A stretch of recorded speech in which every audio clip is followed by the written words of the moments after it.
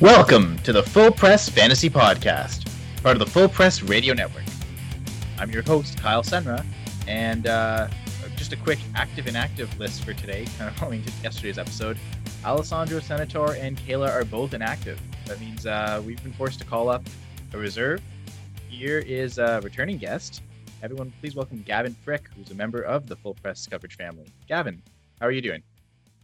Hey Kyle, glad to be back. Excited to talk some football, and I'm glad you invited me on the show today. Awesome. Yeah, well, we're glad you could pinch hit. I could do this episode alone. I don't know if people like that or not. Me talking for an hour straight, nonstop, and it being recorded. I usually do that anyway, but yeah, I figure at least a conversation, not with myself, is probably a little bit more entertaining and always great to get different views on here. So for starters, you wrote an ad drop article, and I know, so we can kind of just briefly go through some of that. You do that every week, so if you usually that comes out sometime Tuesday.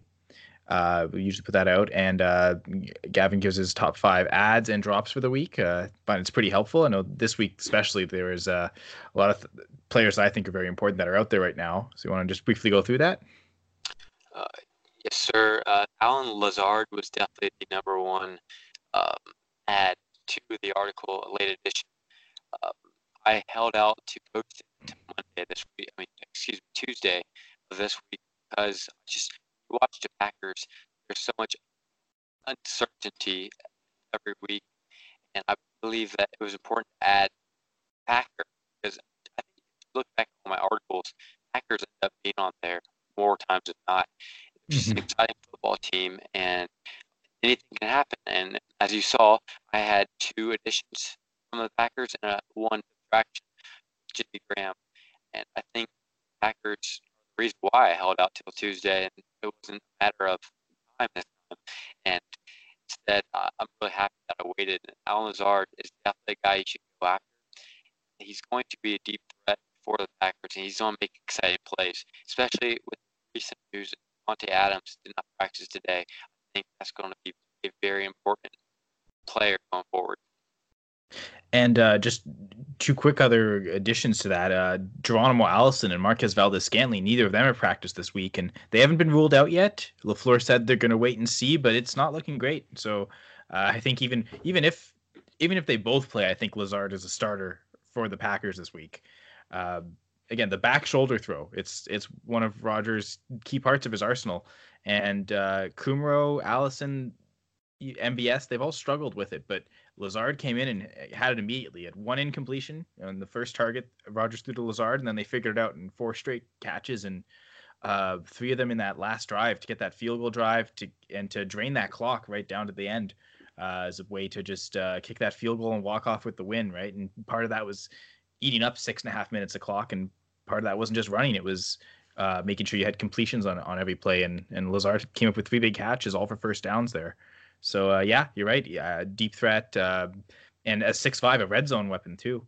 I also like that you added Jimmy Graham as a drop, and he's also I knew he didn't practice Wednesday or Thursday. I forgot to check for him today, but if he's out, well then I know for me tight ends rarely are they ever worth like kind of rostering stashing, especially if it's only one deep in a position in a league. I prefer to kind of go week to week unless I've got a stud. And Jimmy Graham's definitely not a stud, not anymore. He used to be, but those days are long gone. And I think Mercedes Lewis could actually fill in pretty nicely. We'll get to Packers ranting where I talk about how the Packers never should have signed Jimmy Graham in the first place, but we'll leave that for now. I also think that his Green Bay offense that's always how it's been run. We've seen Geronimo Allison, we've seen Davante Adams. They've all taken big steps in the middle of a season. We didn't really know who Lazard was until he came in on Monday night and stepped in big time, ultimately propelled them to the victory. And that's how we saw Allison get started in Green Bay. That's how we've seen Adams get started in Green Bay. I think that's just how Aaron Rodgers functions. I think he doesn't have that number 1 go-to receiver. I think Davante Adams has really been the first number 1 receiver since Nelson he's had. And instead, he's just been finding chemistry subplots along the season. And he's just really meshed well with Lazard in that first game.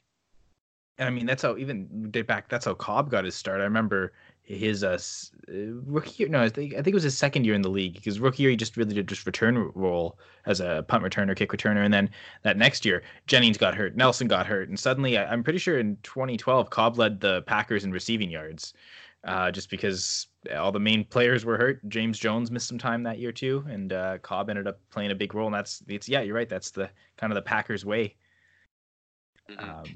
Ty Montgomery, you can also throw his name in there. I know he's a running back now, but he started off as a receiver, and also that's why he was moved to running back, because he was such a great dual threat. He won many people's fantasy football leagues in different kind of formats when you start him as a receiver, and he get you running back points. And that's just how people get started in Green Bay. Yeah, I always joke I remember having him in a league, and I could basically, even though he could only start 3 running backs, I was starting 4 running backs every week. Yeah, in my league, I had him at a receiver. It's PPR, but running backs. When you're a receiver, you got over every 10 yards, you got about 2 points for rushing. So he would be getting 80 yards a game. He'd be scoring 20 points just on his rushing alone, not counting the checkdowns he get as a running back. Okay, yeah. I remember Ty Montgomery, and fortunately a bad end to his tenure in Green Bay. I know. That should have been kneel down in the end zone on a touchback that he decided to return and fumbled it against the Rams. Lost. Not that it lost the game. I mean, the Packers still would have needed that drive to come back, but it essentially extinguished all hope that they would win that game and cut the next day. It was not because he was told to just kneel down here and didn't listen to his coaches. Good for him to land back on his feet. I know he's with the Jets, and it seems like he's got a at least decent role there as a backup running back, as the kind of the number 2 guy there. So anyway, that's way too much Ty Montgomery talk. Although I guess we could talk about that later. That's the Monday night game, so we can maybe get to that. But yeah, so week 7 preview. We did 7 of the games last time, and now it's the part 2 of this episode. So we're just going to start off with the Cardinals and Giants. The big news here is that Saquon Barkley and Evan Ingram both practiced fully this week. Now, this is a 1:00 game, so you'll have that kind of certainty of knowing, but from what I'm hearing, it sounds like they're not even going to be on the injury report. So seems like they're both active. They're good to go. You plug both in your lineup. You're not listening to the show for us to tell you to play Saquon Barkley or Evan Ingram, frankly, who's, I think, the tight end 2 right now, even in spite of the fact that he's missed a game with injury. The Giants defense isn't that great though, so I definitely am not opposed to playing Kyler Murray, David Johnson, Larry Fitzgerald, even Christian Kirk, who we'll see if he returns. He did have limited practices on both Wednesday and Thursday. The Cardinals haven't released Friday's practice report yet, but I'm sure we'll get that soon. And again, as a 1:00 game, we're going to know well in advance if he is in or out or not, and then he can prepare you. It's not as if you're waiting till 8:00 to find out with certain players anyway. Right now, even Monday. So I think I'd play Christian Kirk. I don't really when it's been him and Fitzgerald both on the field, it's really the offense has been funneled through those two. And if Kirk returns, I do think that affects how you play the rest of the Cardinals. I mean, you think about Demario Bird, Trent Sherfield, even Andy Isabella. It'd be a lot harder to trust them and play them if Kirk does return. Now, if Kirk's out, then I think Keyshawn Johnson probably is playable, and I'd still maybe even consider him even with Kirk there, because he does seem like he's the number 3 guy, number 4 if you count David Johnson as a receiver.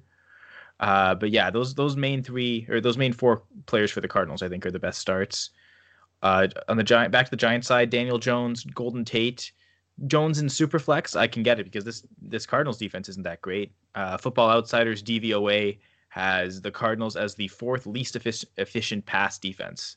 So I think it's a good matchup for Jones, especially after the tough matchup he saw last week against the Patriots. It's going to seem a lot easier.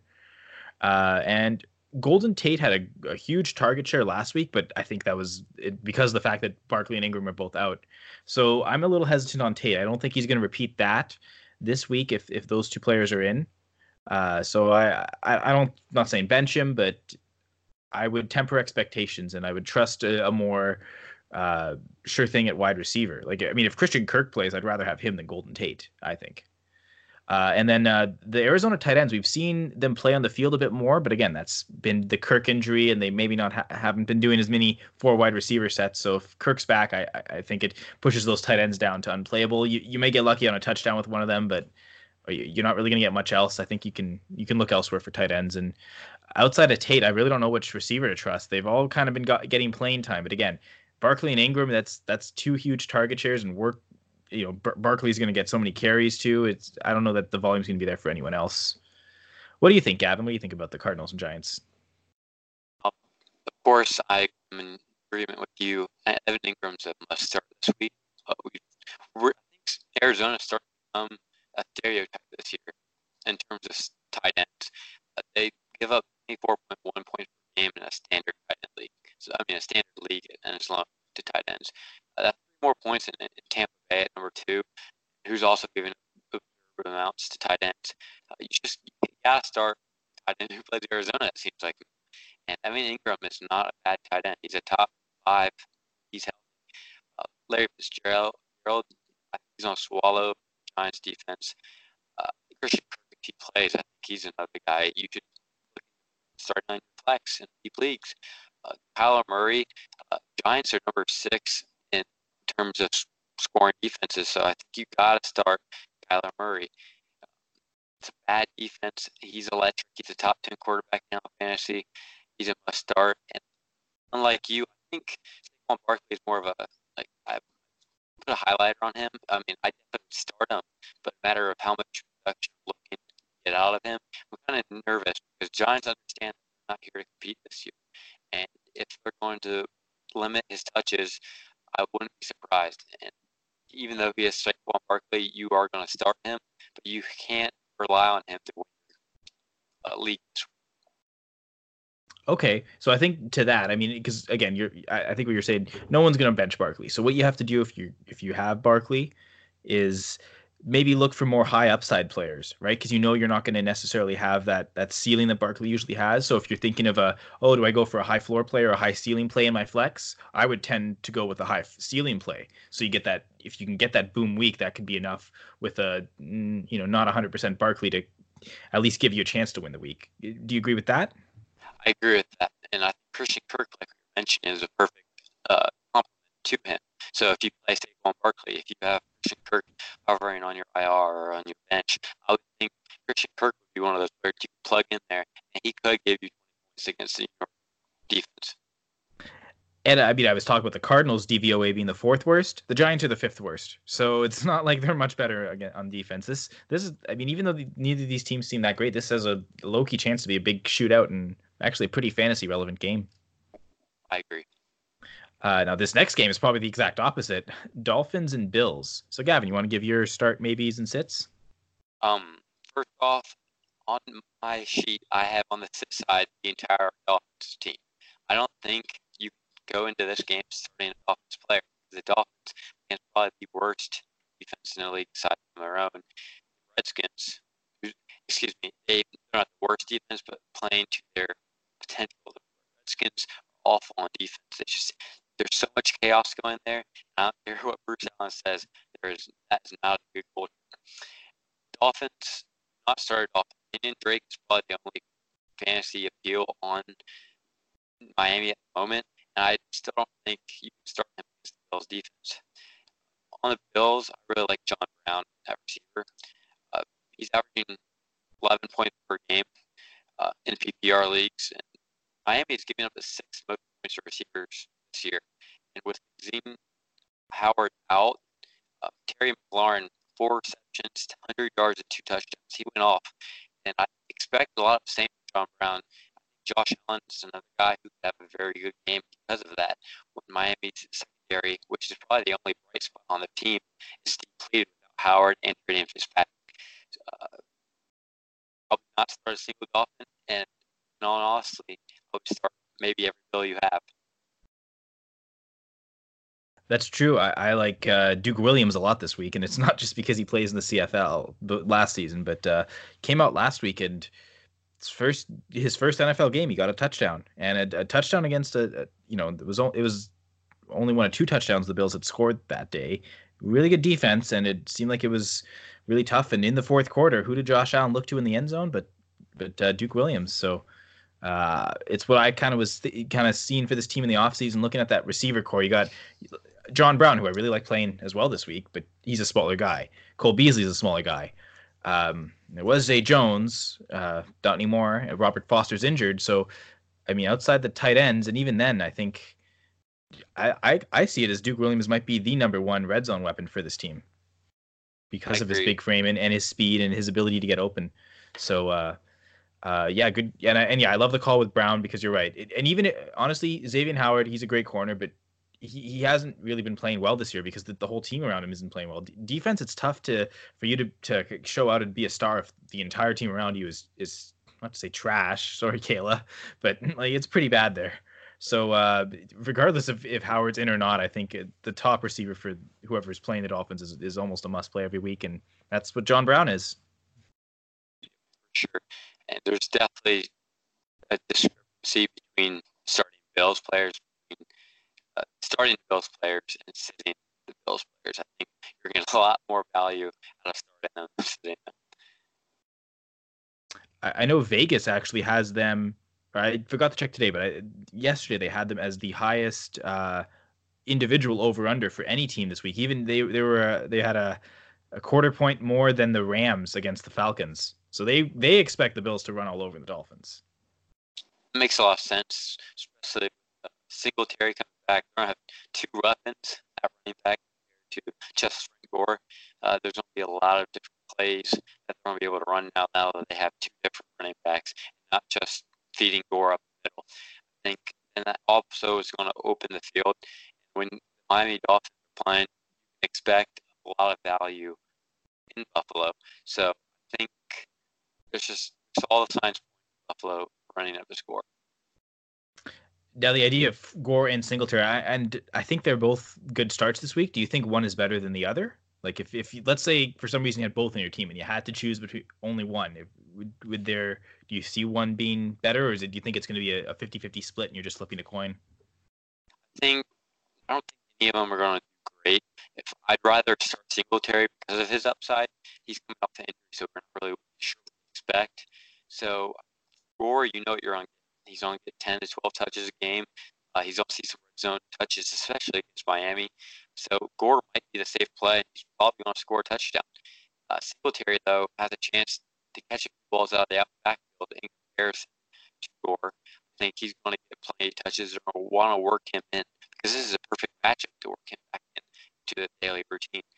He's going to get more volume than Gore, so you start volume versus guarantee. That's why Singletary would be who I play because I personally look for higher floors. Yeah. Higher ceilings, yeah.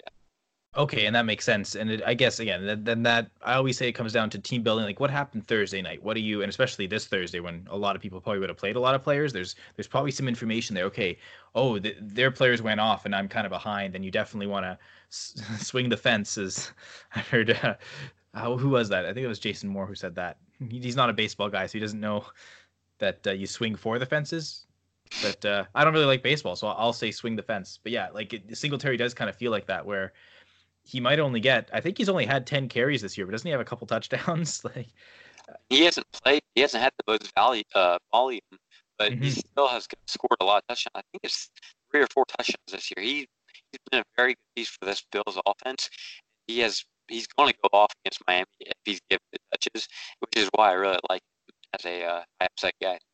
But I do agree that Gore had, like you mentioned, Gore has kind of that goal line work, and he's probably more certain to get a touchdown, but it'll probably be something along the lines of minimal yardage with a touchdown, or maybe 2 touchdowns. If not, that would be something that gives you the boost. But Singletary can score from anywhere on the field. Essentially, he's got that kind of breakaway ability. Even though he didn't show it at the combine, he broke off a big play in their first game of the season. So if he scores touchdowns, it's probably going to be from outside the red zone. I agree. I definitely think once they get past the 20, Gore will be the running back unless it's third down. And I think along the entire Buffalo offense, if you have someone like Team that's worth starting, you should probably start them. Yeah, and Buffalo, I mean, it's kind of a nice schedule for them. They had the Dolphins last week, Titans a couple weeks ago before their bye. The Titans this week play the Chargers. LA traveling to Tennessee. I think for me, Keenan Allen's obviously must start. Hunter Henry after last week. I know I picked him up in the league, and because it was a late game and he wasn't sure if he was going to play, I'm pretty sure I went with another option, a tight end, and then regretted it when I saw Hunter Henry's stat line, and it probably would have changed the week for me. So definitely not making that mistake. And anyone who took Hunter Henry and kept them this long, well, you were waiting for him to be back, and you probably drafted him early enough that you're not really streaming options. You're just going to play him every week. Now, I guess if that person dropped them and you're someone who's picked them up and you didn't really put that heavy an investment in him, maybe you've got a couple tight end options. But really, it seems like he's going to be the number 2 target there almost consistently. Like this last week, I guess he was number 1 target, but expect Keenan Allen to have better weeks. The Titans corners are really good on the outside, so Keenan in the slot, Hunter Henry up the middle. That's going to be where the Chargers are probably going to have to win the game. I don't know that they'll be able to run that well against them, so I think those are the only 2 that you are absolute must starts. I think Derrick Henry's I wouldn't say a must start, but you're more likely than not going to start him, mostly just because of volume. Although the Chargers defense really hasn't been that great this year. It's not what we saw from them last year, and they've dealt with some injuries here, but it seems like even with the pieces they have, they're just not. They're allowing a lot of big plays. It's not quite as solid as it was last year, where they were really among the best units in the league. I've got Austin Eckler, Melvin Gordon, and Mike Williams all as maybes. Again, because it's a tough matchup to run against. And the one thing that happened last week, it's funny because before Melvin Gordon came back and when it was just Austin Eckler and just some of Justin Jackson, they ran so much in the red zone. Last week, they didn't run it once in the red zone. It was all through the air. And I know the Steelers defense, that's, I think, the way you attack them because they're actually really solid on the ground. Not so much through the air. Definitely a better unit there. But still, it was surprising to see no red zone carries. And is that how things are going to be now that the Chargers, they're off to what? I think they're 2-4. So they know that they need to start winning games here, especially with Mahomes being out. And we'll talk about that in a bit. But, the division's kind of more wide open. And they kind of, I don't know. But that being said, I really don't trust Phillip Rivers this week because this defense is pretty good, and he's really struggled lately, and he's been throwing a lot of interceptions. This seems like the type of defense that the pressure could get to him, and they've got ball hawks back there, whether it's Malcolm Butler, Logan Ryan, these are corners that have good ball skills and are capable of picking off passes. So especially for leagues that heavily punish interceptions, like if you've got a 4-point touchdown for passing touchdowns, to -2 interceptions, that's not too bad. But then when you go to like a 6-4 when you have -4 for interception, that's somewhere I'd probably look to avoid him for sure. And honestly, other than Henry, I have no idea what to expect with Tennessee this week. I'm of the train of thought that I don't understand why Tannehill's playing. I know he has a couple 4,000-yard seasons, but he's not shown nearly as much. Well, no, I shouldn't say that. He hasn't shown, at least in my eyes, as much as Mariota has. Not that Mariota's done really well, but I mean, Tannehill's done pretty much nothing in his career, except for dump offs to Jarvis Landry. If that continues, I say look at the slot receiver. It's Adam Humphries. That may be the one option. I know I'm in a deeper league where I have to play him, but that's not a very good team either. No, that's a team in a rebuild. But for me, I have to play him there because I really have no other options. It's a couple bye weeks and stuff and injuries, but overall, I don't know that a lot of people have Humphries and need to play him. He's probably the best option here, but even I'm very hesitant just because we don't know that that's exactly what he's going to do. Like we can speculate that he'll play the same way he did in Miami. Maybe he somehow develops downfield passing and targets Corey Davis and AJ Brown more, but I'm not taking that risk. I got to see it first. So I look to avoid every Tennessee player except Derrick Henry, basically. Are you also running away from the Titans, or do you think there's a glimmer of hope somewhere? I think Derrick Henry's the only player I'd play as well. It's just scary having Tannehill back there. I mean, if you have no hope in Marcus Mariota, you've given up basically on Mariota, in my opinion. You're starting Ryan Tannehill of all people. I'm surprised they haven't really brought in another guy they can just throw in there and see what they got. Throw in a Kyle Slaughter or a Luke Falk who just got from a New York Jet. One of those kind of players who it doesn't hurt to play them because if you're going to lose with Mariota, so you might as well lose with a Luke Falk or a Slaughter. Derrick Henry's got to get a play here because of that. You don't want to dump it off to Derrick Henry. And I think Dion Lewis's value has gone down to almost minimal.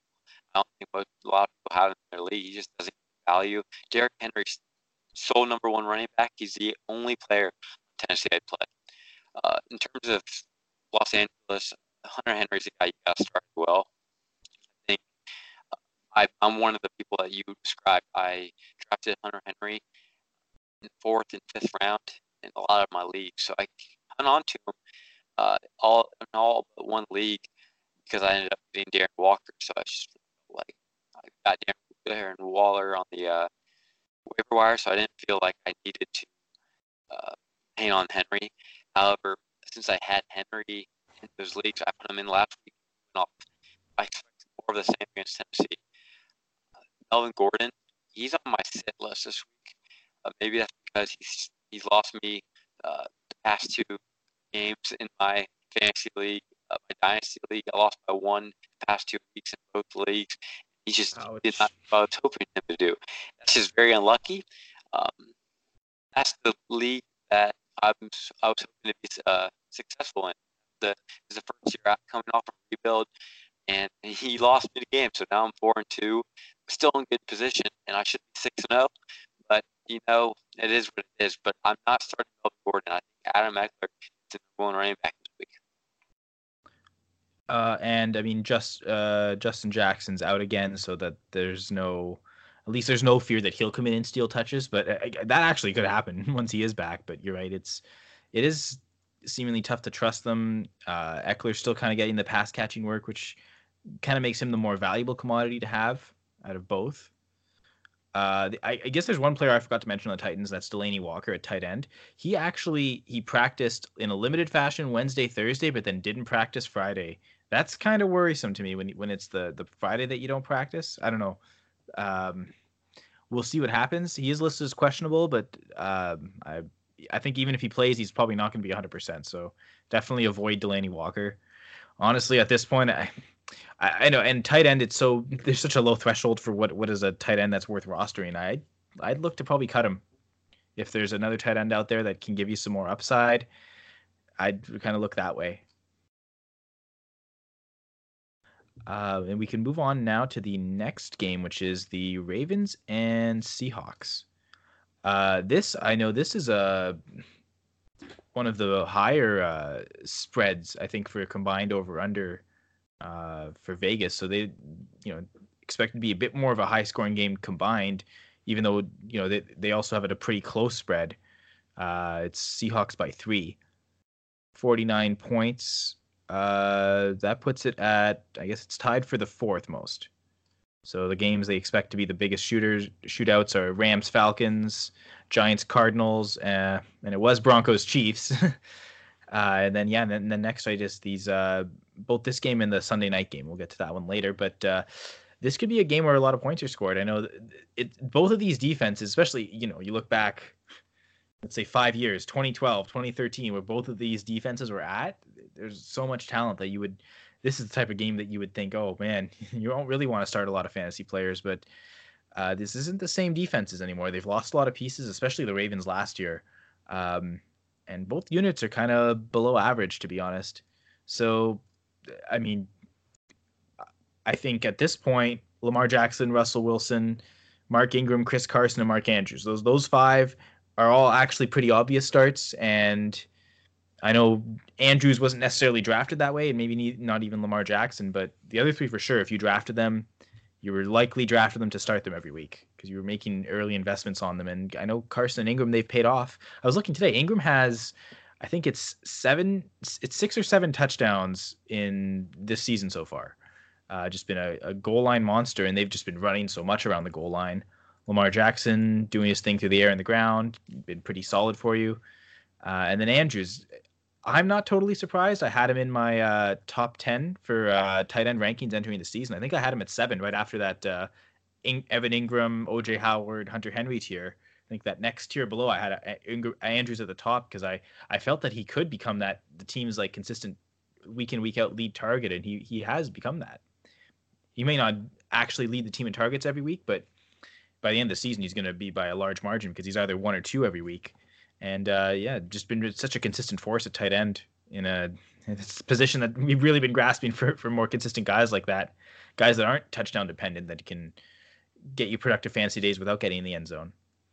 Marquise Brown's a maybe. I know. I think last week he missed the game dealing with injuries, 2 weeks ago. But so he's dealt with injuries all through. I remember even before the draft he was injured with the Liz Frank injury. So the fact that he came in week 1 and did so well and on such few snaps, it kind of gave people hope. But he didn't practice Thursday. Didn't practice Wednesday. We still no update for Friday yet, but it's not looking great. I know I have him in a maybe, but obviously if he's out, you don't play him. But if he doesn't practice again Friday, even if they kind of say he might be questionable, that to me means I'd probably move him more towards a sit and keep him out, even if he does play, because we don't know what kind of health he's actually in. For the Seahawks, so Will Dissly was kind of, especially in the red zone, becoming a big target, and with his exit now, it's I think Wilson's starting to spread the ball a lot more. And this year, there really hasn't been one massive target. Not like we saw the last 2-3 years, maybe less last year, but 2016, 17, it was everything kind of funneled through Doug Baldwin. And this year, we don't really have that. I know some people suspected that Tyler Lockett might become that. And I think there was 1 or 2 games this year where he did, but for the most part, its target share is pretty even spread out there. So I think you've got Tyler Lockett, DK Metcalf, David Moore, Jaron Brown, Luke Wilson. Now that Dissly's out, Wilson be stepping up into that starting role at the tight end. Honestly, any of those 5 receiving options, they're probably good. Again, decent matchup against the Ravens. I know especially Luke Wilson might be interesting at tight end. We're just talking, if you have a Jimmy Graham, you were streaming and that's who you had, and suddenly he may not play. I think I'd rather trust Luke Wilson. It's a much better matchup towards tight ends. I know the Ravens do allow quite a few points. It's not the Cardinals. I remember I've talked about that every episode, and you mentioned it in this episode, Gavin, but they're still not great against tight ends. And the one thing I've noticed with Gus Edwards for the Ravens is he tends to come in a lot to kind of spill Ingram, but a lot more so when they're in blowout games. This is a game they're actually projected to lose. It's the Seahawks that are favored. This doesn't seem like a good game script for Gus Edwards, who isn't really catching passes. I think this is the type of game where Mark Ingram's going to be out there for most of the game. So I don't really like playing Gus Edwards. When they played the Bengals last week, it made a lot of sense because that team really isn't that good. But not the Seahawks. I think it'll be tough for Gus Edwards to see the field, especially if the Seahawks do get an early lead and are kind of controlling the clock with the run game. It's probably going to force the Ravens to throw a little more than they want to, which means less running and less clock killing type of running that Gus Edwards does really well. Is there any player I forgot here for either the Ravens or the Seahawks? No, I agree with you. This is a game that I'm going to be watching very carefully because my super flex, probably the most important league I play in. I have Patrick Mahomes, I have Lamar Jackson, and I have Russell Wilson. And now that Mahomes is gone, I'm going to need to make sure that Jackson and Wilson they step up like I need them to. However, I'm very lucky I have those 3. Those are probably the 3 highest scoring quarterbacks so far, and I start 2 of them every week. Fortunately, I have not started Russell Wilson, Lamar Jackson correctly yet, but I'm bound to. On my sit, I have Luke Wilson. I think there's not enough hype. There's too much hype for me to start him. I don't have enough faith in Wilson. I think he's there because he's just in a right situation. I just don't believe him as a gut, and sometimes you just gotta roll with your gut. I think Luke Wilson, all the hype warranted for sure. However, I don't think there's enough stats or there's not enough practice or game footage for us to be like, yeah, we have to start Luke Wilson this week. There's no doubt about it. I think you can go out and get a better tight end. True, and I definitely wouldn't.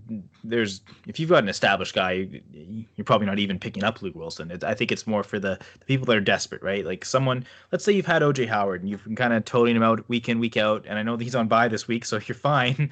He won't burn you this week. But if you're looking for someone that's on a bye week, or you haven't had one of those top, I don't know how many tight ends can we really trust week in, week out? About 8, 9, 10 maybe, if that. Yeah, I would say.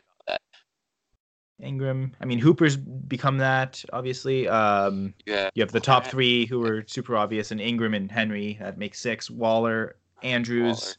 Hmm. Outside of all that though, there really isn't anyone else. And then I think it's chase the matchups, right? So yeah, the Ravens aren't. They're not a horrible matchup by any stretch, and I think they're definitely one of the better ones. But you're right. It's Hooper.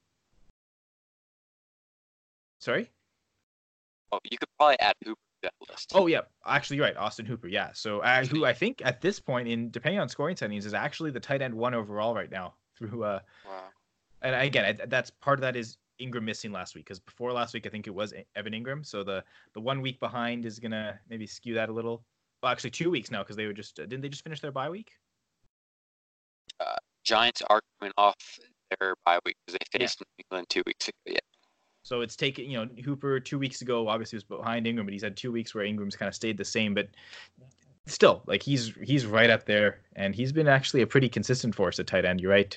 So you about 8 or 9. So a lot of teams are going to have that, but it's those, it's those 3-4 other teams that don't have one of those tight ends. Those are the kind of teams that could consider Luke Wilson if you don't have a better streaming option.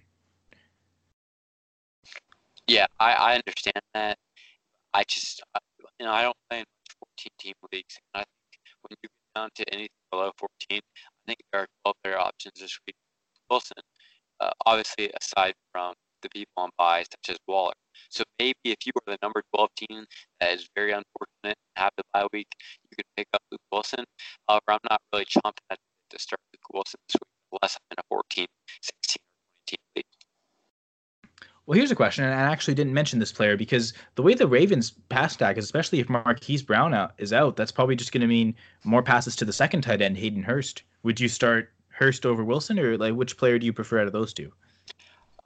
Taking bias out from myself, my game clock, I would still start Hayden Hurst. Hayden Hurst, I feel like, does have a high upside. I still, being the number one pick for the Ravens last year, they're still going to want to get him involved. Whereas Luke Wilson, he's a veteran who hasn't established himself for 2 years at the place. I think teams would rather pass. I know the Ravens and the Seahawks are different teams. I think both would agree that you'd rather pass to your second-year first-round pick than your 8 or 9-year veteran Luke Wilson.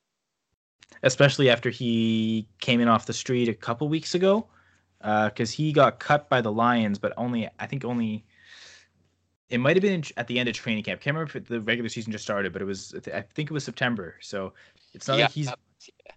By Seattle before, and then not Seattle, Oakland in preseason 4, and then he got added by Detroit and got dropped days later. Right. Okay. Yeah. And Luke Wilson does have a history with Russell Wilson. Obviously, he was on this team for a few years before, but not this year. Right? They haven't had this much practice time yet together. So I understand that. And Hayden Hurst has been getting red zone targets. It's not as if everything's going to Mark Andrews. So, and again, I think both are touchdown dependent. It's the matchups for both are, I think, decent enough that really just trying to figure out where those touchdowns are going to come from with those tight ends that are, again, outside the top 8, 9 that aren't touchdown dependent. I agree. I think we're going to see an interesting game between Baltimore and Seattle, though. I think you're right when you say that this has a chance to be a high score. And I mean, I thought Seattle playing an AFC North team last week was one of the best games of the week when they played the Browns. That was very entertaining. Kind of came down to the end. Seattle had to make a big comeback, and that team's looking actually really solid right now at 5-1. Could be unexpected. I mean, it could be an early favorite to maybe get to the Super Bowl. Who knows? The NFC is really close though. The playoffs themselves are going to be great, but the playoff race leading up to that in the NFC, that's going to get really intense those last few weeks. Any team that's still in the race could win it at this point. The entire NFC North is still in the race. You have about half the NFC East still in play with the Philadelphia and Cowboys. You never know what's going to happen with the 49ers. I still think people are the jury's out on them still, even though they're undefeated. I think there's plenty of teams that still step up. I think the Rams are going to step up. I think if James Winston can find his wits, without him, the Tampa Bay Buccaneers are the top half of the conference. I think that's a sleeper team going forward. The NFC is going to be very exciting down the stretch. Yeah, I think it will be. And I mean, the Panthers have done well with Kyle Allen. I know not everyone's talking about them. Their defensive line's playing so well. Um, and yeah, this is what we love the NFL season, right? Any given Sunday, the unexpectedness, and we're talking about the NFC playoff games, and this could be a match up that maybe determines some playoff seedings here with the Bears and the Saints. Now I'm a Packers fan, right? So I'm rooting for the Packers to win that division. But as you mentioned, all the teams in the NFC North are still alive in that, not just playoff race, but division race as well. Could be the Bears. That defense is pretty great, and this is a game where I mean the Saints defense is actually really good too. These are two above average units, and even that seems like it's kind of insulting them. Like these are two pretty good defensive units. They can shut down the run game really well. The pass game with the pass rushes becomes difficult to pass under those conditions. I think Michael Thomas is a must start. He's a first round pick. You don't bench him, but outside of him, I don't know that I'd really look to start that many people. I think David Montgomery, you're probably going to start him.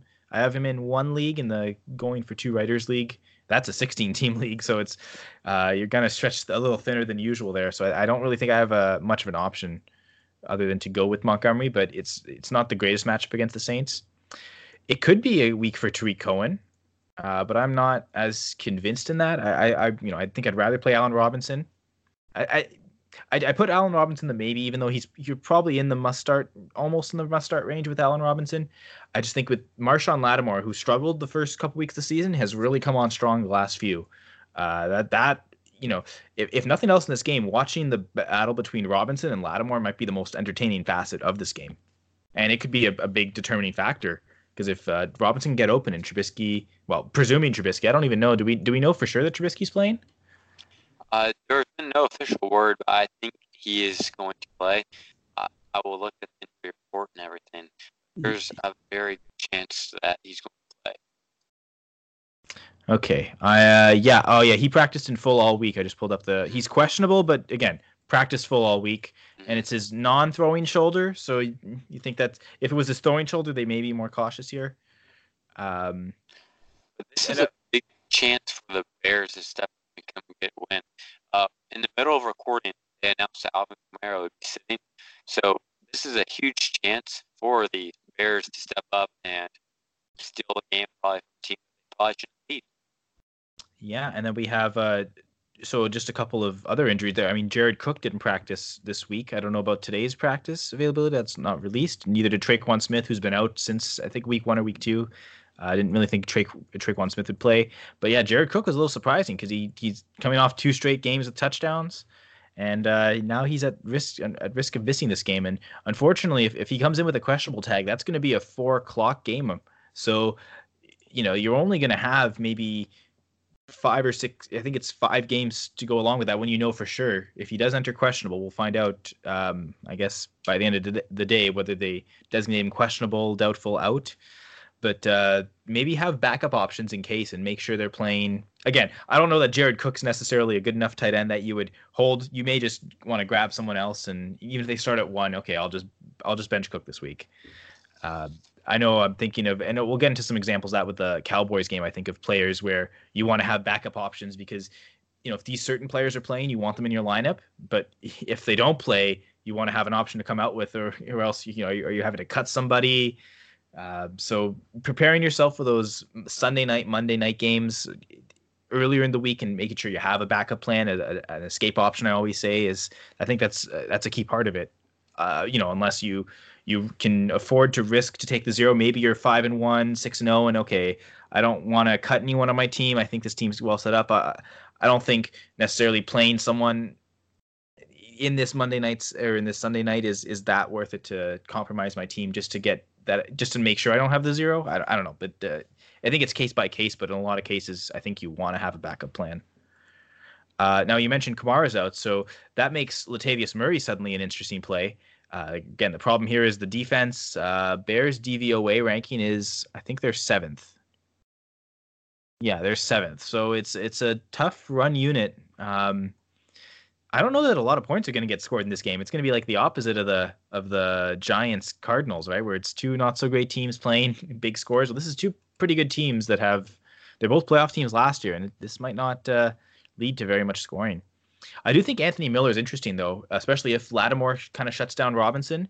Maybe Miller, he'd probably get covered by Eli Apple. I don't know that Eli Apple is that great. I mean, Miller's kind of been coming on slow this year with the injury, but I don't know. Maybe it's this week his breakout. But yeah, as I mentioned, Michael Thomas is the only Saints player that I'm really comfortable playing. I don't. I suppose Murray if you can, but it's not. I don't think Latavius Murray, even though he's going to get the lion's share of carries, is a must start just because of how difficult the matchup is. But if let's say you're someone who has Nick Chubb and Christian McCaffrey, they're both on bye this week. Well, you probably have no choice but to play Latavius Murray. You could definitely do worse because this is a volume based play, which I know I'm always about. A lot of times chasing the volume. That's what leads me to talk about Leonard Fournette all the time, as I just did. But yeah, Latavius Murray, potential option, but I don't know. Mitch Trubisky, even though he could play, this matchup scares me for him.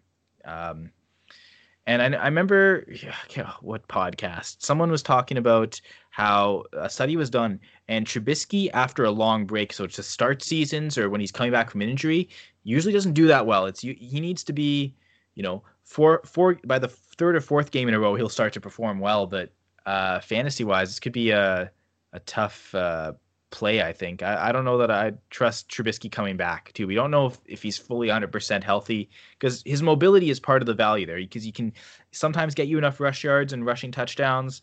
If he can't do that, you're kind of losing on some of that upside with him. And it's, again, not a great matchup. I also don't think Bridgewater's that great of a play either, although I think I'd rather play Bridgewater just because we know he's healthy right now.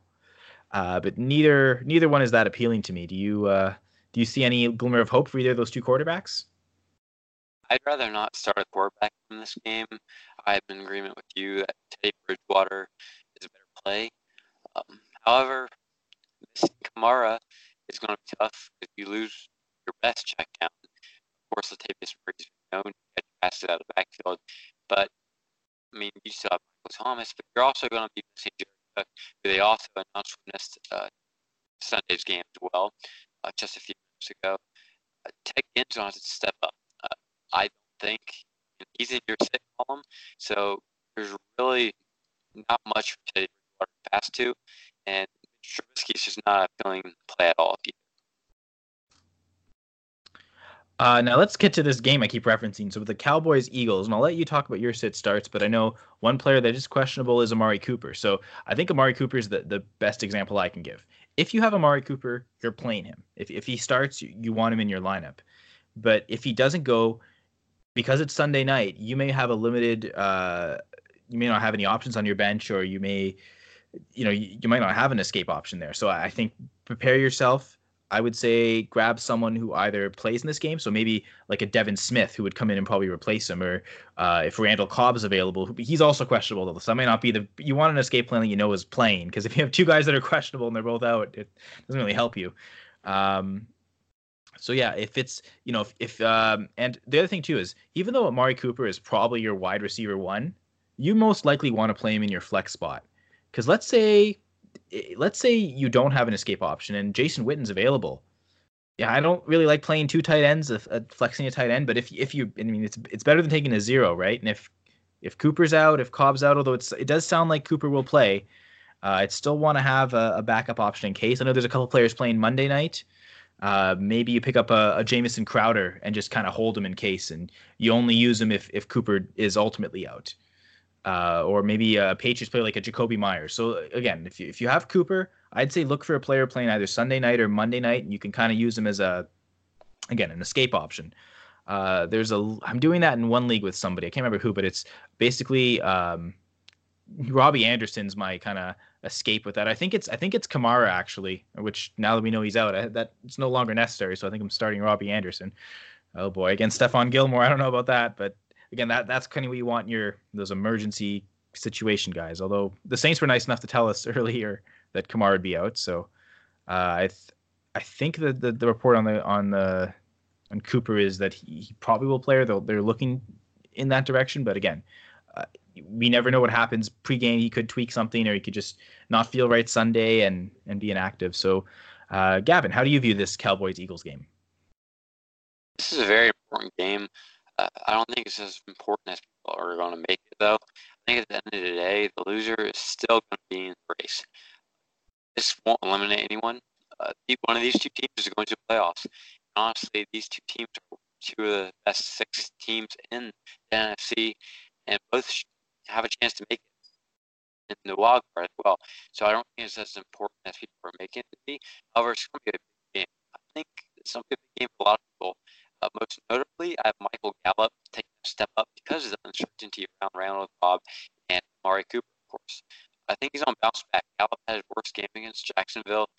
I think he's going to bounce back, like I said, or hurt. I think he's going to have a lot of confidence. Being a number 2 receiver also in Dallas always works out in people's favor. It seems like why Jason Witten is going to be such a great grab this week, like you were mentioning. If Cooper does end up sitting, we're going to see Witten and Gallup running receiver 1 and 2. I think being a receiver number 2 to Dak Prescott's not a bad idea. Miles Sanders is another player I really like in this game. Howard kind of he had a really good 2-week stretch. You're like, wow, Jordan Howard might be for real. However, Miles Sanders is taking this next step these past 2 games. And being as highly as they drafted him, they're going to want to give him high volume. They wouldn't have picked him high if they weren't going to continue them on as the years go by. They're going to want to get him running on the ground right now. They're going to see what they have. I think this is a perfect game to do it because it's Carson Wentz an escape rope if Alshon Jeffrey's covered. We're going to see Miles Sanders take a step up. I think he's going to get more volume, like I said. I just like everybody in this game. Alshon Jeffrey, I think, is going to play. I think Carson Wentz and Dak Prescott starts. I think it's going to be a shootout. And I think this is the most excited for a game I've been all NFL season. Okay, well, this game better deliver. I think you're right about the shootout, and Vegas agrees. As I mentioned earlier, the Seahawks-Ravens game had tied for the 4th highest combined over/under, and they're tied with the Cowboys-Eagles. So outside of the Rams-Falcons game and that Cardinals-Giants game, it seems like this is going to be the most likely to be a shootout. At least, again, that's what Vegas is saying. I think of all the games I'm excited for, this is where I put my money. This is where I'm putting my money. Is where I'm putting my name on the line. This is the game I think that will produce fantasy football scoring that you need. I think if you have someone stashed on the bench for one of these games, I don't think it's a bad idea to play them. And I'll take a fall if it doesn't, but I'm going to be taking that fall with you because I have a lot of Cowboys and Eagles starting this week. Yeah, and being a Sunday night, there may be a lot of fantasy players or fantasy managers that have a lot of their teams their teams are mostly done, so you could make a big what appears to be a comeback, but you could just kind of set yourself up to surprise and come up and get a big Sunday night win with it. I guess the only thing I have an issue with is the play of Miles Sanders over Jordan Howard. The reason, I know watching the Packers game, Howard was just tearing through us, and so was Sanders. Sanders had some good runs, but part of it was the Packers were so weak right up the middle that they were able to just run right through them.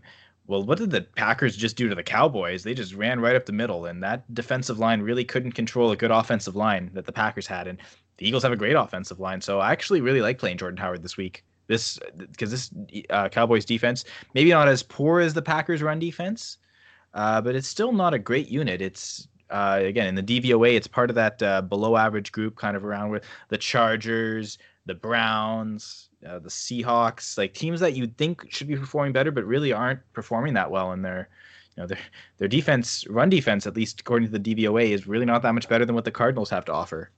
So I'd be okay playing Howard and honestly probably Sanders as well, because Darren Sproles is out again, so it just means it's reduced to just those two. So Sanders obviously offers good value in a PPR league because he's catching passes, but the touchdown upside probably sides with Howard, although Sanders still gets red zone work too. So they're both probably viable starts. The one thing you said, though, that I really have an issue with is that the Cowboys are among the top 6 teams in the NFC. I don't agree with that. Being a Redskins fan, I wish I could disagree with that. However, I think there's a lot of talent on the team. Oh, Fortunately, I agree there. You go ahead. Sorry. okay. Unfortunately, this is Dallas's last year to compete. Uh, for Dallas fans, that's unfortunate. I'm really excited, especially just moving to Dallas. I just moved to Dallas, so it's going to be very exciting if they can come up short for last year. They have to pay a lot of people this year, and if they choose to pay Dak Prescott to be their franchise quarterback, they're not going to have much money left to pay their offensive line, pay Byron Jones. They just paid Ezekiel Elliott, which they probably paid too much back. Uh, they don't have enough money to keep this team, very talented team, intact. And I think we're going to see them being huge spenders at the deadline. I think this might be one of the more active NFL deadlines we've seen in a long time, as it is. So I think Dallas is really going to get in there and spend a lot of equity draft capital from this year's draft to make sure they can put themselves in the best situation they can to make a Super Bowl push. Yeah, that's true. They're definitely, and as you mentioned, right now they and the Eagles are tied for the division lead. Whoever wins this game kind of gets a step ahead of the other, right? They'll be 4-3, the other will be 3-4, and it definitely doesn't eliminate either team, but it's certainly nice to get that step ahead, knowing you have that kind of in your back pocket, especially for the Eagles if they get a road win here. And I know again the Vegas odds they always do tend to favor home team, right? And if a team is favored at home by 3, it usually means they think it's an even match, and they'll just give the home team 3. They gave the Cowboys by 2.5. And I understand it, but I don't know. I think the Eagles are the better team here. Just trying to think of common opponents. I know. Look at how both of those teams handle the Packers. The Eagles beat them in a tight contest, and the Cowboys for a lot of that game got the floor wiped. Not that they, although they were playing pretty well on offense, it's just the turnovers were the killer, and not that was always on Dak either. So maybe top 6, maybe. I'm looking.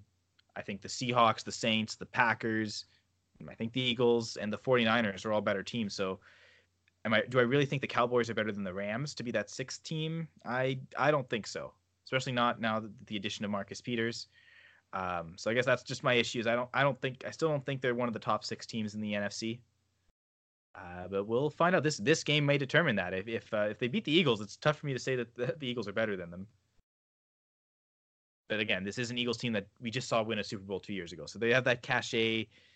We know that they can win. And I also think part of it is, you're right, they have a ton of talent, but I still don't trust that head coach. I think if they had a better head coach, they may already have made a lot more noise in the last few years than what they've done with all those playoff exits and bad seasons. So I just, Jason Garrett still doesn't convince me that he can really lead this team far. I agree. I think Chris Richard deserves a head coaching job, and honestly, I hope he goes to Washington after this year. However, I think that's who should replace Garrett. And when you look at this is his 9th season, he's had nothing notably in the postseason. He's had all this talent. He needs to go. I agree with you. Jason Garrett's not the man for this job, and it's kind of like a buddy thing with Jerry Jones. He doesn't want to fire his buddy. Sometimes it's hard to say no in your professional jobs as well. You get close to someone. So, I mean, it's not just a business decision for Jones, but it's one that needs to be made because this Dallas team has so much talent that I think you're right. It's being squandered by Jason Garrett, head coach. I mean, and you say no, he hasn't done much in the playoffs. I think they beat the Lions. Okay, bravo, you beat the Lions. And then they beat the Seahawks last year, who for some reason just refused to pass the football. So not as if, and I remember the Lions in that game, there was a bad penalty call. It seems like the Lions always get screwed by the refs. But then, after that, the Lions just kind of fell apart, and a really bad punt led to some more points. And I remember that was kind of a big turning point for that game. But outside of those 2 games, you're right. I don't think Jason Garrett has any other playoff wins. So, and almost perfectly on time, since we talked about it, as you were talking, Amari Cooper confirmed he will play Sunday against the Eagles. So obviously he's a must-start. You got to plug him in your lineup. Oh yeah, this Eagles defense. Great front 7, but that secondary is. I mean, the secondary wasn't good before they were banged up, and now that they've lost their top 2 corners, they're just even worse. And we saw the Vikings. Not that it was a prolific passing game in terms of the attempts. I think Cousins only threw it 25 times, but 4 touchdown passes. They were. Yeah, it was quite. I mean, it's not a very good secondary. So yeah, Cooper's going to feast. I know when I do some DFS stuff and on Yahoo DFS, I think Amari Cooper is actually the highest priced wide receiver, which that's great, and I think he will do well. But that seems a little extreme to kind of put him above a DeAndre Hopkins or a Julio Jones. But again, maybe Yahoo knows what they're talking about. Who knows? Now we get to the Monday night preview. So before we give that preview, I just want to remind everyone to go to statementgames.com and join our full press coverage sponsored contest for every Monday night game. This week it's the Patriots at the Jets. So if you if you enjoy games, and this isn't gambling, it's free for everyone. So regardless of what state you're in, I know a lot of states are starting to legalize it, but some still don't have it. But it doesn't matter where you are. You can be here in Canada with me. You can play on this website. You can participate. Our contest isn't up yet. I think it's still a little early on Friday. Usually by late Friday or Saturday, it'll be up. Some of the props that will be on there will be probably to do with the game spread. So right now it's the Patriots favored by 9.5. So you'll definitely have a spread saying, or a prop saying, or as they call them on the site, statements that'll say Patriots will win by 9.5, or the opposite. You have the choice to choose Patriots will not win by 9.5.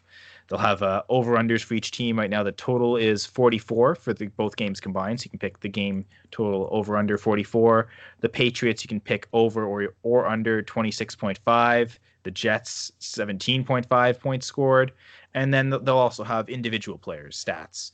I don't know what they will be yet. They'll probably have the quarterback. So Brady over a certain number of completions, a certain number of touchdowns over-under. Passing yards probably too. They'll probably have that for both of them.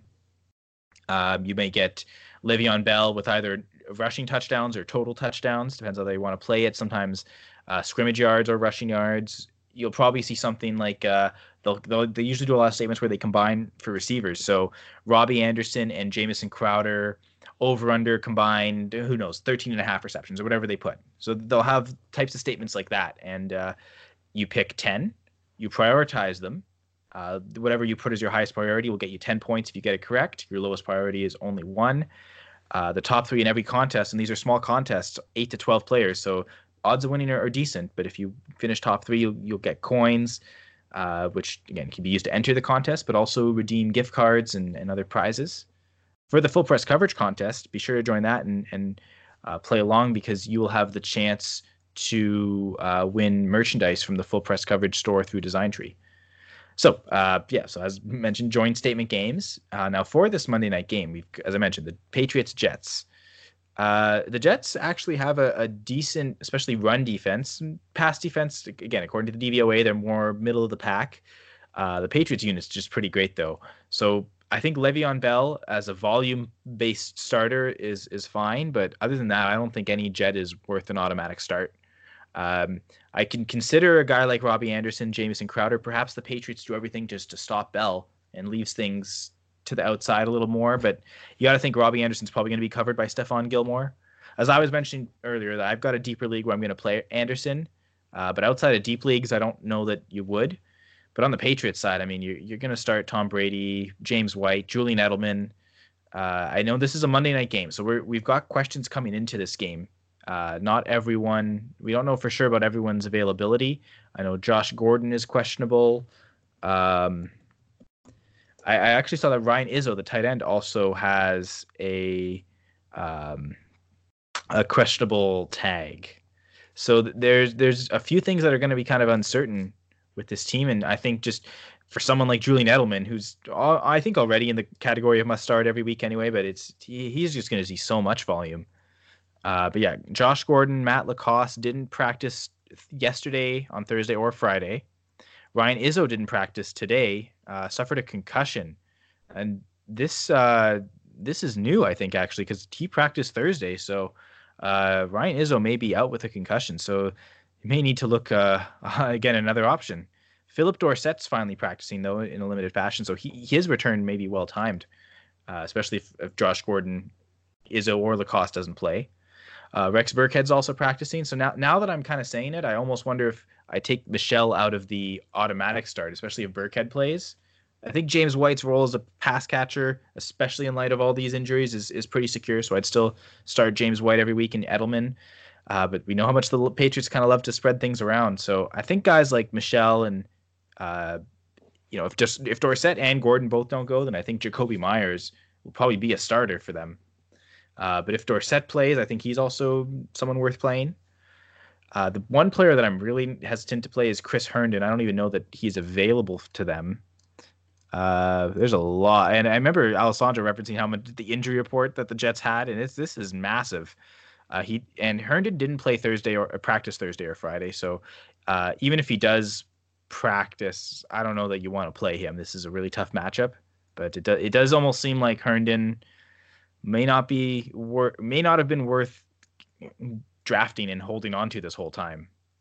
To be honest, I feel like a lot of people are going to start dropping him, and now's the time to go pick him up when people start dropping. I didn't think, and again, I've talked about this. I feel like tight end, you're doing one or two things when you're drafting. You're either going for a stud that you're taking every week, or you're going to stream. Herndon didn't fit either, because if you wanted to stream tight ends, you couldn't really pick up a guy that you had to wait 4 weeks for. So I know I don't. The only shares I have of Herndon are dynasty shares, and because I had him last year. So for a lot of people, this is the type of player I'd go chase now in those. Maybe not this week, obviously, but if he comes back next week, eventually, that's when you go chase him. But for this, he was a tough sell for me to draft because of that. You really maybe just a lesson for next year. If only go for tight ends that are going to be playing, because you want that kind of immediate production. You want to know right away. Okay, do I cut bait and go after a guy like this year, like a Darren Waller or Mark Andrews, who really established themselves early? I find that happens a lot with tight ends. We see it when we see it right away. Those are the guys you go after. So you really want to play tight ends that you are going to give you immediate results to that. You're either going to know right away that they're not involved as you think, or that you're going to know that, man, this is a piece I need to keep or go pick up. So unfortunately, Herndon, even if he does play, I still think you're a week or two away from actually starting to play him. So Gavin, care to comment on the Monday night game? As you were saying about Herndon, I actually picked him up last week thinking he was going to play, but he ended up getting hurt again. So I had to get rid of him.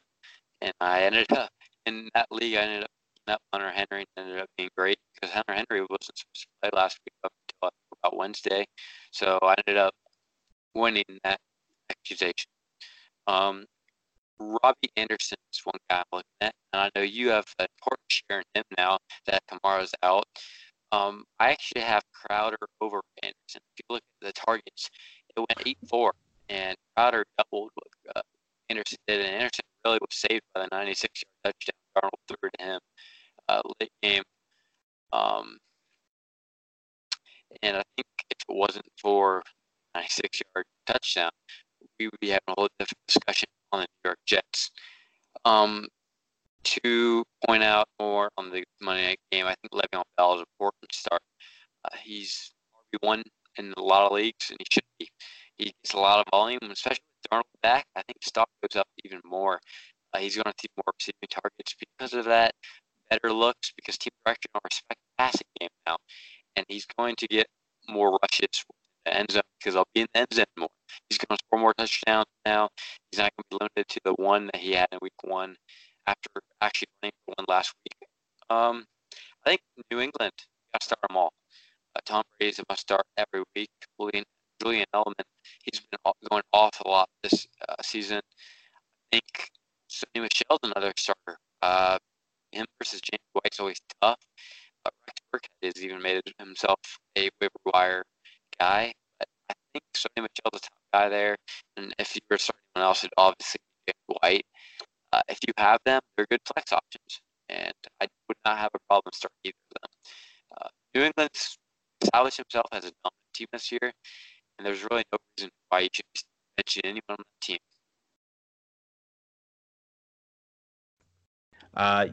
Yeah, I like a lot of what you said there. The one thing that scares me about Michel, again, it's the matchup. The Jets unit, they're the 8th most efficient run unit according to Football Outsiders DVOA. And they're right below the Bears. And if you can be right below the Bears defense in any category, I think you're pretty good. So this might be a tough week for Michel to kind of get that touchdown. And that's unfortunately with Michel's been a lot of the times, can he get the touchdown or not? And more often than not, he will. But this may be a week where he won't. And I'm not, I have him in the start section here. Once I found out that Burkhead may play, it's okay. Still a little cooler on him, but I still think you're going to play him most cases. Deep, if you're deep at running back, and I have one league where I got Josh Jacobs, Chris Carson, so he's not starting over any of those guys, and the decision would have been between him and Philip Lindsay, for me, looking at that, Michel was kind of my fourth guy, again based on the matchups, but Lindsay didn't do that well, so it might actually end up being the wrong decision. I think you're right, though. I think Lindsay, he was a very attractive play last night. He didn't deliver, and that happens. It's kind of like Patrick Mahomes. I expect him to score 25 points a game at the very minimum. He scored me 10 last night. Luckily, I'm still projected to win. He didn't even have to complain. The team's very good in the league. I have Mahomes, but it's just unfortunate. You can't control everything, and that's one of the dynamics of fantasy you gotta love. And I think in those kind of moments, Michel's, because of karma, it's probably a good play. Yeah. So actually, one thing we normally do on our Friday episodes, if we do record this on Friday and not a Thursday, is to recap the Thursday night game. So Broncos Chiefs kicked off week 7 on Thursday night. Chiefs won 30-6, which maybe wouldn't be that shocking of a score. I know that the Vegas spread had it at 3, and I was a little surprised that it was that low. I figured that, the Chiefs would be favored by a bit more, especially at home. Or no, they were on the road. But still, 3 seemed like that was too close for me. So I was definitely thinking the Chiefs on that side. And, if you had told us that Patrick Mahomes is going to get hurt in the first half and leave the game, then maybe that 3-point spread would have made sense. But even then, I mean, they really didn't need him that much. They ran pretty well. McCoy ran for 64 yards and 12 receiving yards. So all right production for McCoy. Maybe not what you would have hoped against the Broncos, who definitely are stronger against the pass versus against the run. Damian Williams, he got 9 carries for 7 yards and 2 receptions for -1 yard. So it was not a very great week for Damian Williams. I think Darrell Williams actually on only 2 carries and 2 catches outproduced him from scrimmage. So not a great look there. As we mentioned, Patrick Mahomes, he was injured. He went, before he was hurt, though, 10 for 11 for 76 yards and a touchdown. He was having a great game. And as you mentioned, he got at least 10 points. At least he did something in this game. The touchdown really helped. So it's good that he got that touchdown before. As of right now, he's been diagnosed with he dislocated his kneecap. From the reports we're hearing, the MRI came back negative for any ligament damage, so that's good news. It seems like he's going to be able to return, and they're saying 3 weeks right now. I've also heard some rumors it'll be 5 weeks, so actually wait till after the bye. But in the meantime, it seems like it's gonna be Matt Moore. Obviously, the Chiefs are, because I think at this point I remember they only dressed the 2 of them. They didn't have a third quarterback on the roster. I think it was Anthony Sherman, the fullback, that was the emergency guy behind Matt Moore. So they're obviously going to promote someone from the practice squad or pick up somebody off the street just to have as a backup and have a body there that at least is capable of playing quarterback. I don't know that the Chiefs will trade for one. There's been some rumors. I heard Mariota is a rumor. Someone mentioned Cam Newton is a rumor. And these are all kind of getting kind of extreme. I don't know that any of these teams are ready to give up on those quarterbacks yet to just trade them away to the Chiefs. I don't know that the Chiefs are going to want to pay up a big investment and kind of mortgage their future just to get 3 or 4 extra games. We'll see how Matt Moore plays. He did decent in this game, 10 for 19, 117 yards and a touchdown. Again, against a pretty good Denver passing defense. So good on him for that. He had the touchdown to Tyreek Hill. Hill finished 3 catches on 5 targets for 74 yards. The most targeted Chief was Travis Kelce, no surprise. 6 catches, 44 yards. Again, a string of performances for Kelce that aren't what we were used to seeing, not what we were seeing last year. Demarcus Robinson, he didn't get a 0 this game, so it's better than last week. 3 catches, 31 yards, 5 targets. Mecole Hardman had the touchdown from Patrick Mahomes, 2 catches, 28 yards. So, kind of what you would expect, I suppose, considering how much, with the injuries to quarterback, how much they decide to run afterwards. On the Broncos side, Flacco, 21 for 34 for 213 yards, no touchdowns, no interceptions, although he did fumble 3 times. That was a lot of times it was on sacks, so that was tough to blame him, and he's getting all this pressure in his face. Philip Lindsay, 36 yards on the ground. Royce Freeman, 35. They're even. Big difference, though. Royce Freeman got the touchdown.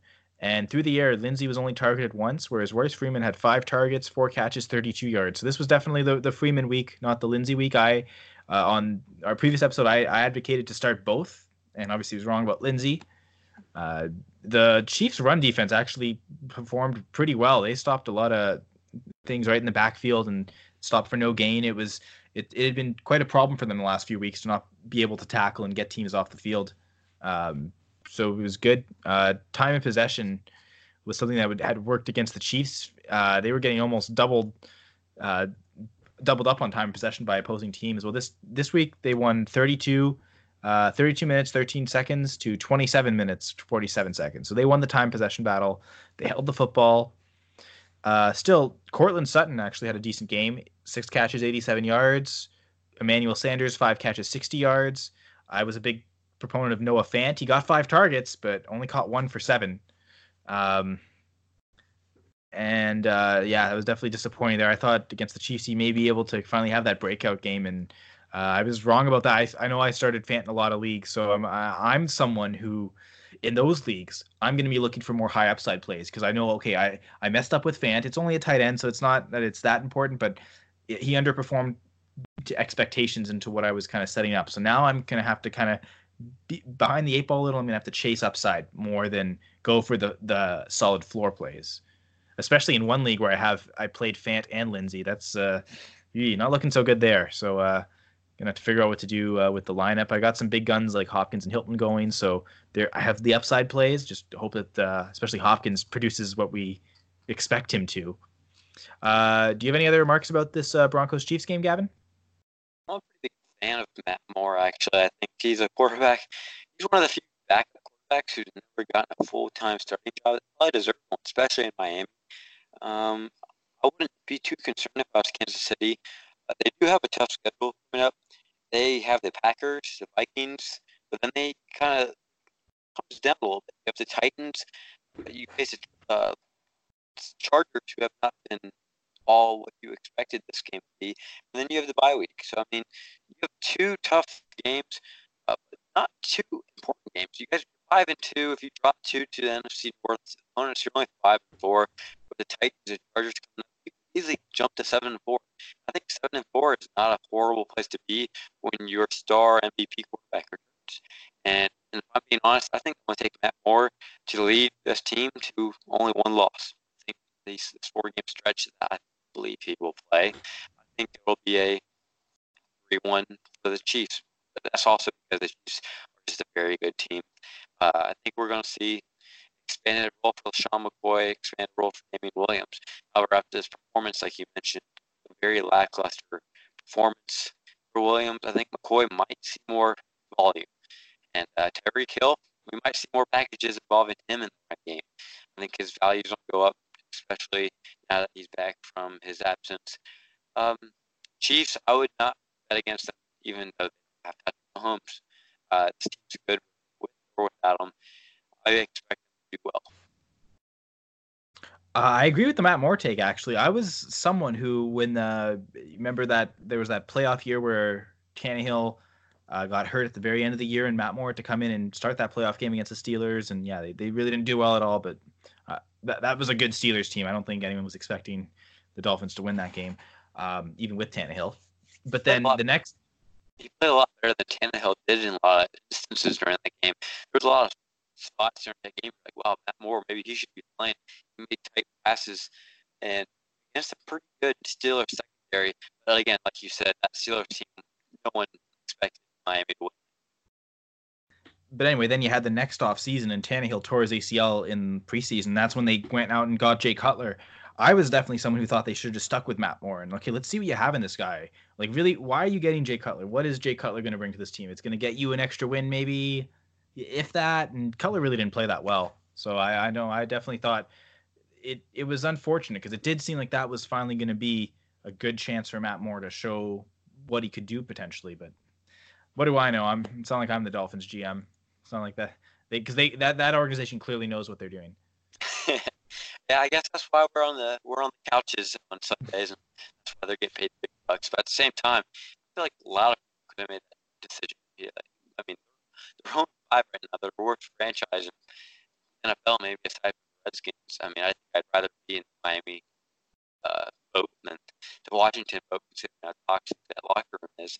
But obviously, they don't know what they're doing if they're on 5 with the amount of talent that they've drafted over the past few years. I definitely would much rather be under the Dolphins ownership than what Dan Snyder does in Washington. That guy. I never have anything nice to say. So instead of saying that, I think we're gonna end the episode here.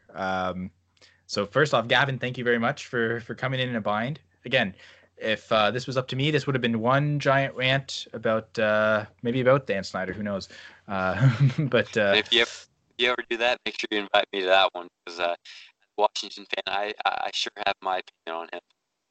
I feel like I need a therapeutic episode here. Maybe after the season, I'm going to just do a one big giant rant episode. Everything I hate about football and sports in general is going to all come out, and then I'll just keep talking about it anyway. So it's not like it'll really help, but maybe it'll help me cleanse. Yeah. So, but we definitely would love to have you back on, Gavin. I know you do good work every week, and everyone be sure to check out Full Press Coverage Weekly for Gavin's ad drop. He'll give you the top 5 players that you should go out and grab. What is it that you do for that? Is it percentage on ESPN, Yahoo that you use to determine? I usually go on SleeperBot. Oh, okay. Starting to grow. They go to trending. They have top 50 trending up and down.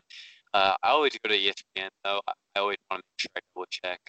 I think Levert, at the time when I added him on the article, it was after his first reception, I added to the article. So as soon as I saw that, I only had 4 at the time, and he caught a pass. I was like, hey, maybe he's the new Montgomery. So I added him to the article, went to bed before his second reception, which is literally the play after, and I ended up making sure I added him higher to the list, and he ended up being a pretty good addition to the add and drop article. Yeah, I know I went and picked up Allen Lazard in a ton of leagues this weekend, and in some cases I will be playing him just because it's what's needed with injuries and bye weeks. So anyway, so everyone, you can follow Gavin on Twitter at the Spurfrick. You can also follow this podcast on Twitter at FPC_fantasypod. Your regular hosts, you can follow Kayla Morton at MortonSalt74, Alessandro Senator at AM_Senator, and myself at Nyama_KS. Be sure to check us out on the Full Press Radio Network, as well as all the shows from our Full Press Coverage family. And be sure to, wherever you listen to podcasts, subscribe, rate, and review. Great. We really appreciate that. Gavin, any final words for our listeners? Oh, to the Redskins. You know what? Whenever I ask Kayla or Alessandro, they'll always say, "Go Jets, go Dolphins," and so that's actually that's right in line with what is normal here. So good job. Didn't even rehearse that. Nope. Thank you for having me on.